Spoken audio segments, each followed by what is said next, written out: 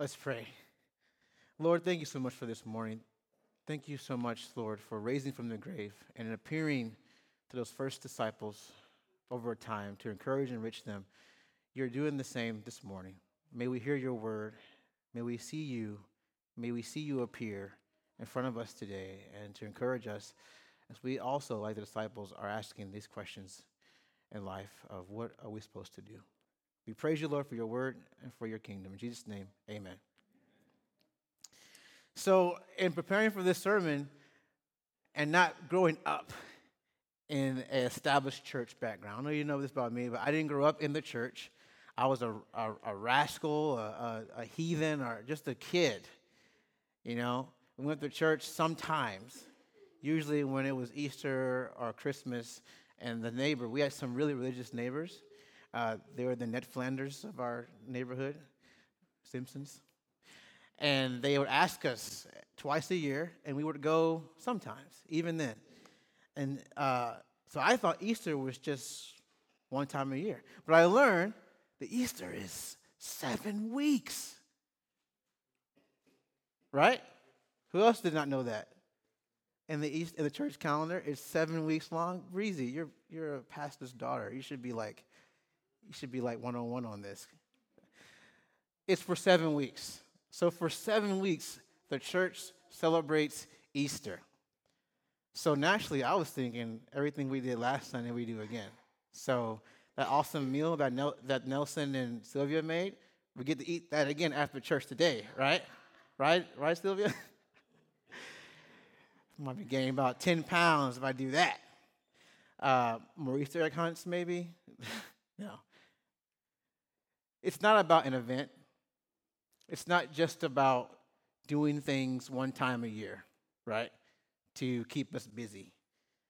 But the church wants us to celebrate Easter, not just one Sunday, but not just 7 Sundays, but every day.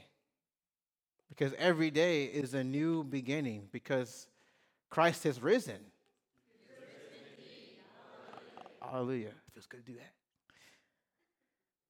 You know, the disciples in that time were in a time of turmoil. They wanted to know exactly what is their life about.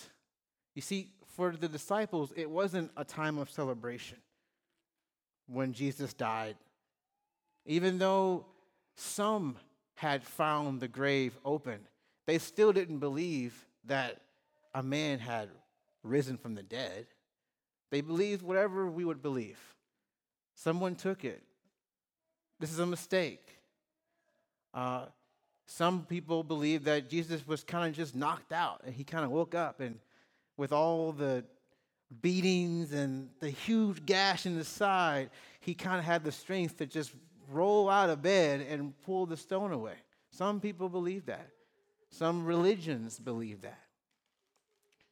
And so they weren't really excited about this time of life. Basically, this moment made them ask the question, what do we do now? This life-changing moment where their life was turned upside down made them ask the question of what do we do now? Or, for the sake of the bumper, now what are we supposed to do? They followed Jesus, and that's all they had. They gave everything. They gave everything. And that everything died. You see, big life changes can make us be anxious, nervous, afraid, pushed to make some pretty desperate decisions, or just simply pressured to perform. When big life tragedies and changes happen, most of us don't respond with excitement, right? We respond with, oh, crap. Now, what am I supposed to do? How do I walk into this? What does it mean to be when everything I know has been turned upside down? When our Lord and Savior has been killed? Easter's about that. And for the first Christians, they learned how to operate in a new beginning. So I don't know why I thought about this until I was just kind of following the Holy Spirit on this. But when I thought about what disciples might be feeling, I thought about my 12-year-old self when I was playing Little League baseball. So when I was 12 years old, I was actually pretty good at hitting the baseball. I didn't really know. I would just get up there and whack it, and it would.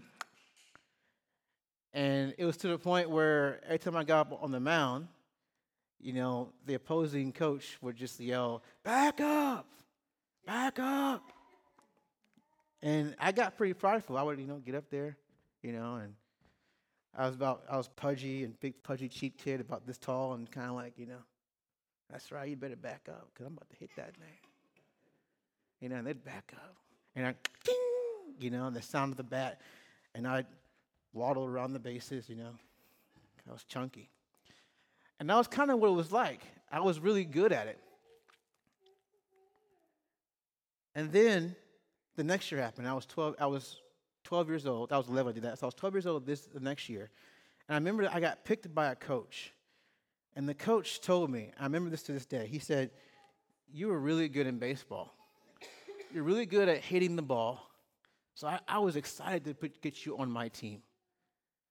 Because I know that you can hit those balls for me. You can be a good baseball player for me." And for some reason, it was so weird. The pressure that now I was expected to do something, that I was supposed to be a good hitter, made me a bad hitter. That whole year, I struggled hitting the ball. There were some backups in the beginning of the year. Okay, here's the kid from last year, back up, and strike! Hoorah! I was out. Happened game after game, to the point where I was really like, I didn't know what to do. I was too young to understand like the pressure of things. I was just like, what happened? Did the mojo leave? But my parents were there every year, and I got a couple of hits. But I just think that a lot of times when what you do in freedom or what you're told to do is now expected, and you don't have the guidance to do it, the pressure of that can take us away from being who we're called to be. And so in a much more extreme sense, in a grown adult sense, to these disciples, these first Christians, in a sense of life and death, they were feeling that too. I mean, they got it, right? Jesus did miracles. He told them, "As I do, so you should." Right? He walked with them through so many things. And they struck out a lot. But he was there. And he continued to encourage them. But now that he was dead, that was it. They were alone.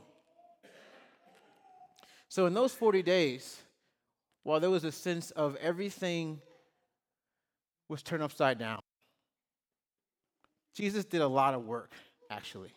So he did raise from the grave, but he appeared a lot.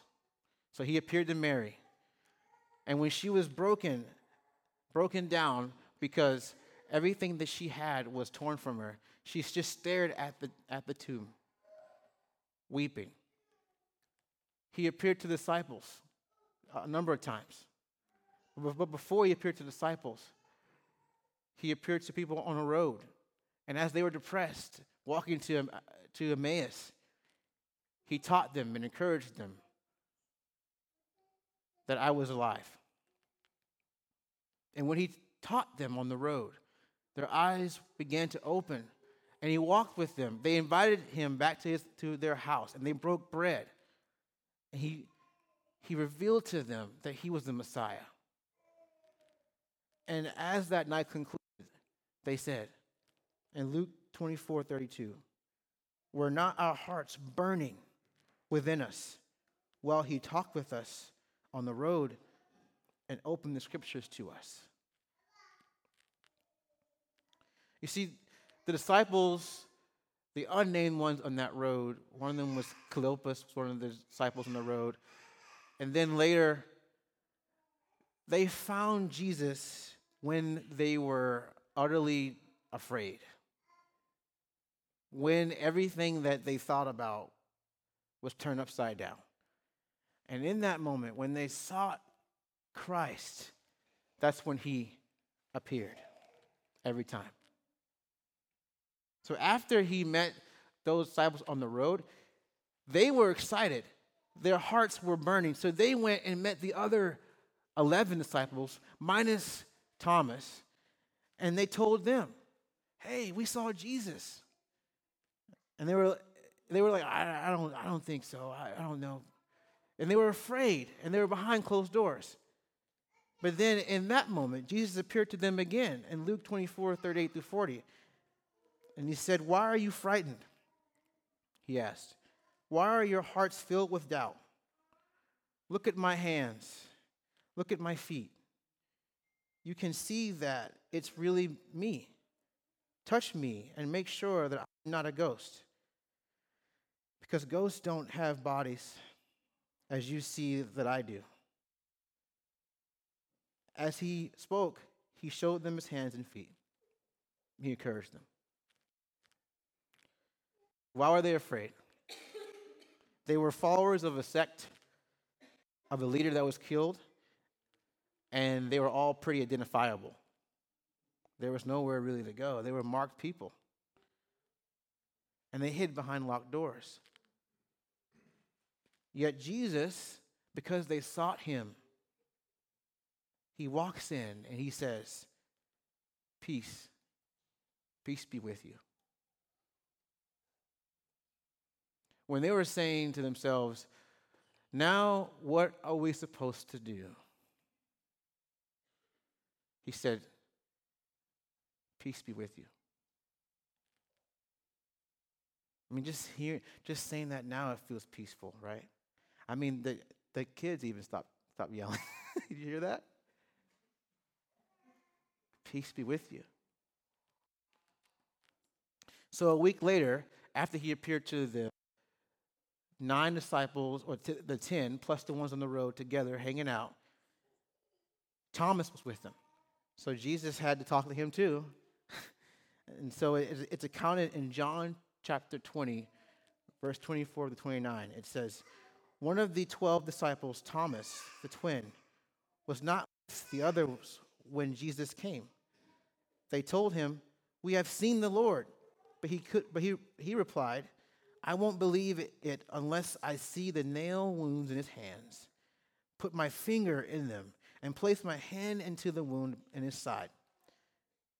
8 days later, the disciples were together again, and this time Thomas was with them. The doors were locked, but suddenly, as before, Jesus was standing among them. 'Peace be with you,' he said. Then he said to Thomas, 'Put your finger and look at my hands. Put your hand into the wound in my side. Don't be faithless any longer. Believe.' 'My Lord, my God,' Thomas exclaimed. Then Jesus told him, 'You believe because you have seen me. Blessed are those who believe without seeing me.'" So blessed are us because we believe and we don't see. At least we have the opportunity to. And so in that moment, Thomas, who doubted, Jesus met him. He didn't condemn him. He didn't say, "Oh, you're not a true Christian." He met him in his doubt, because if you doubt, and your doubts aren't because you're resisting God, but because you actually want to hear God, you want to see God, then God will appear to you. And in that moment with Thomas, he said, "Peace be with you." No doors were going to hide or hold Jesus back. He met him. Peace be with you. So in this season of life, Jesus appeared to 500 or more people. It's accounted in 1 Corinthians chapter 15, verse 6, as Paul is explaining how Jesus appeared to so many people. And then he eloquently said, and me, as a kind of a child untimely born, as kind of like an orphan, he appeared to me. That's what he said. So Jesus was very busy here, appearing. And I like to believe that he appeared to every single follower who had their life torn apart, flipped upside down. He walked in to wherever they were, and he gave them peace. So it's this morning, as you're here at church, and stuff is going on, things are going on in your life, where is he walking in on you? Which are you in this story of the many disciples, the unnamed ones, and the ones that we know? Are you Mary, so full of sorrow, paralyzed by her Lord and Savior dying, that she just can't leave looking at the grave? She's weeping. Are you that? Are you just so paralyzed by things that you just can't move? Are you the disciples on the road, depressed and sad, explaining that Jesus had died? Are you the hiding 11 disciples, the core, hiding from something because you don't know what to do next? Are you Thomas, trapped in so many logical explanations of how things can't go the way that they can go because it doesn't jive with science, or it doesn't jive with your logic, or someone hasn't dug up some kind of bone that proved this? So there's no way that a man could raise from the grave. Are you asking so many questions that don't really answer the question of your heart? Wherever you are, is it a career change? Are you trying to perhaps retire, but you can't because your job needs you, or money needs you?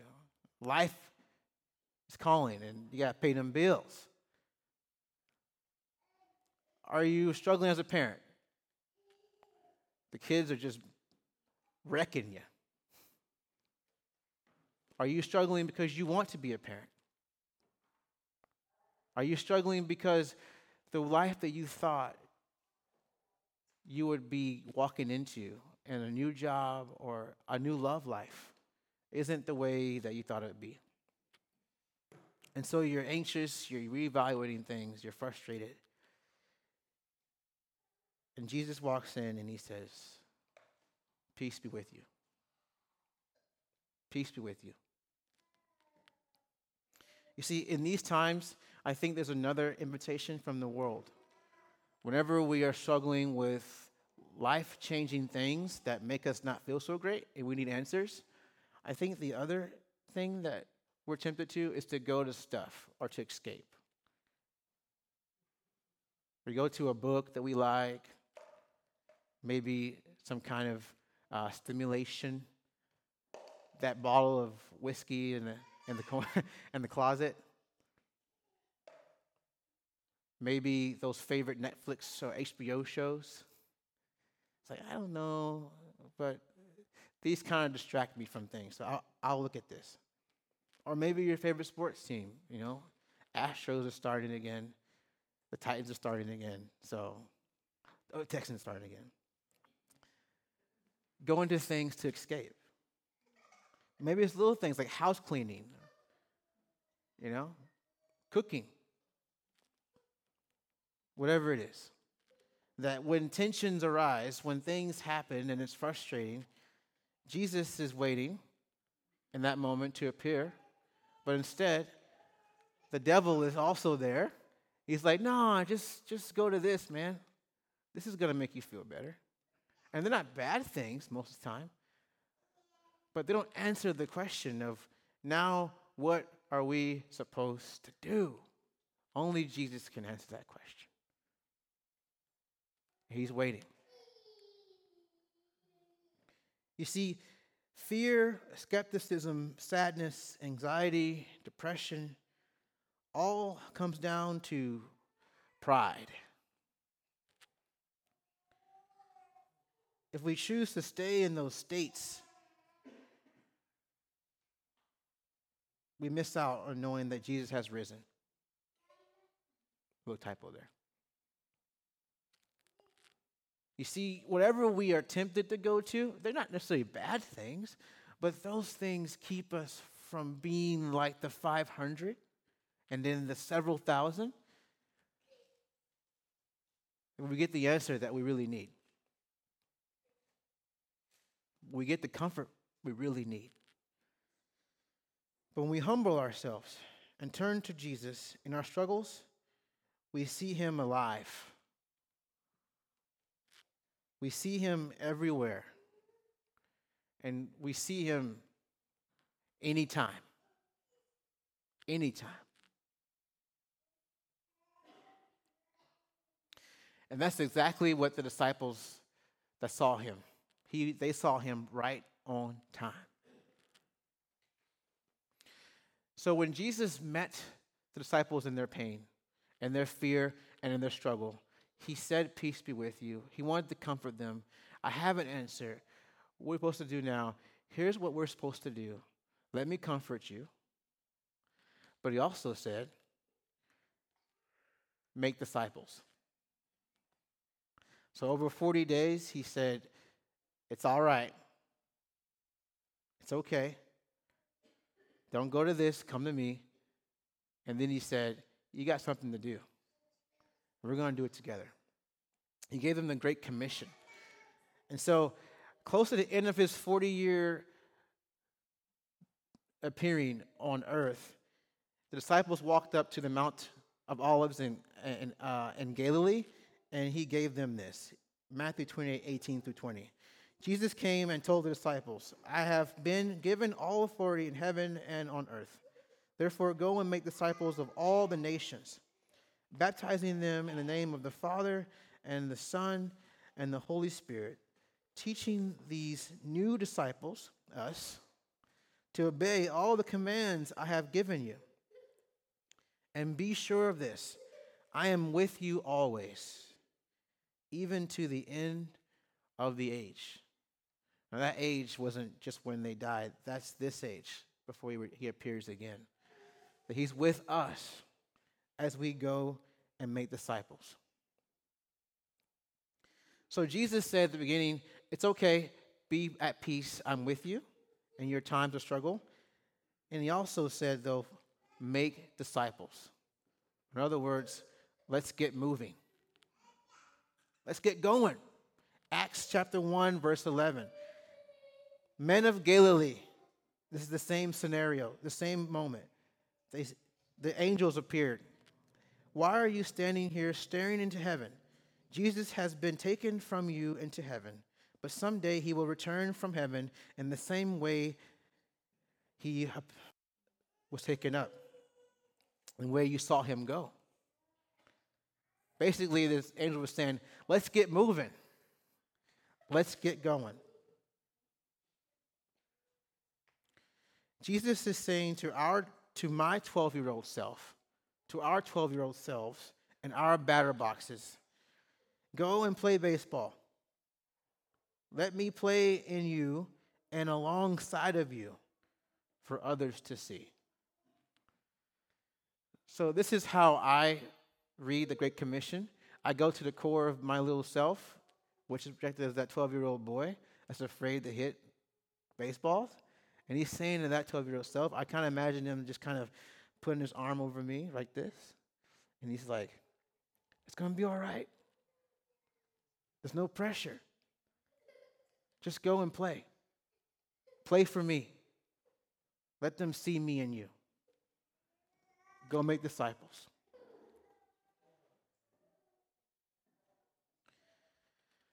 That's all it's about, really. You see, the Great Commission can be seen mostly as you are going, make disciples. He's not saying to go right now after church, after this message, and after the worship, and after we leave, and fly over to China or the Middle East or somewhere in South America and preach amongst bush people. He's not saying that. I mean, if he is saying that, then go. No disclaimer here. But he's just saying, as you are going, make disciples. As you're going about being a child of God, as you're going about being a daughter and a son of God, make disciples. You're free. As you're cooking in the kitchen, as you are cleaning the house today, if you do that, I might. As you're parenting, or Alyssa, she'll probably do it with me, or I'll do it for her, but we'll probably do it. As you're parenting your children,